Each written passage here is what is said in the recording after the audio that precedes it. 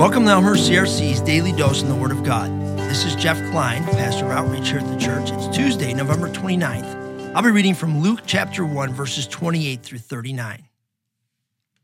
Confused and disturbed, Mary tried to think what the angel could mean. "Don't be afraid, Mary," the angel told her, "for you have found favor with God. You will conceive and give birth to a son, and you will name him Jesus.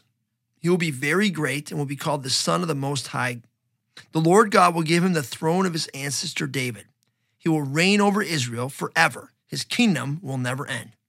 Mary asked the angel, "But how can this happen? I am a virgin." The angel replied, "The Holy Spirit will come upon you, and the power of the Most High will overshadow you. So the baby to be born will be holy. He will be called the Son of God. What's more, your relative Elizabeth has become pregnant in her old age. People used to say she was barren, but she has conceived a son and is now in her 6th month. For the word of God never will fail." Mary responded, "I am the Lord's servant. May everything you have said about me come true."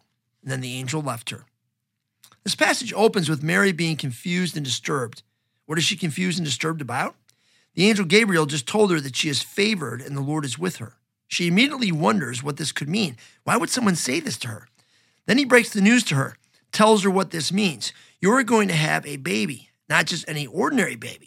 This baby will reign over Israel forever, and his kingdom will never end. This baby will fulfill all the promises made to King David, that there would always be someone sitting on the throne from his line. This baby will be the Son of the Most High. His name will be Jesus. The next and most obvious question for Mary, how will this happen? She knows that she is presently not in that kind of relationship with a man, so this is an obvious question. Never before and never since will a woman get pregnant in this way. The Holy Spirit will overshadow her.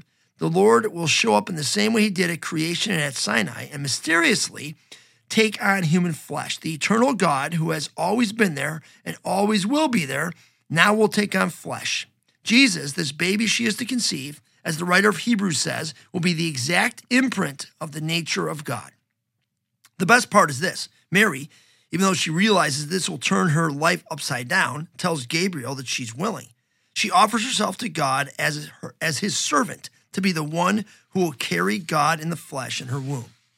I'm sure she never fully anticipated all this would mean. According to the Apocrypha, there are trials for adultery, people questioning her behavior and integrity, having to explain to her fiancé what happened, knowing that this has never before happened in the history of the world.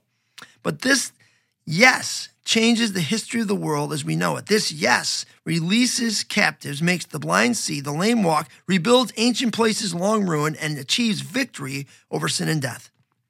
Have you ever wondered what your yeses to God might mean? Have you ever pondered how a simple yes, I'm your person to partner with on that God, could change someone's life or allow God to do immeasurably more than all you could ask or imagine?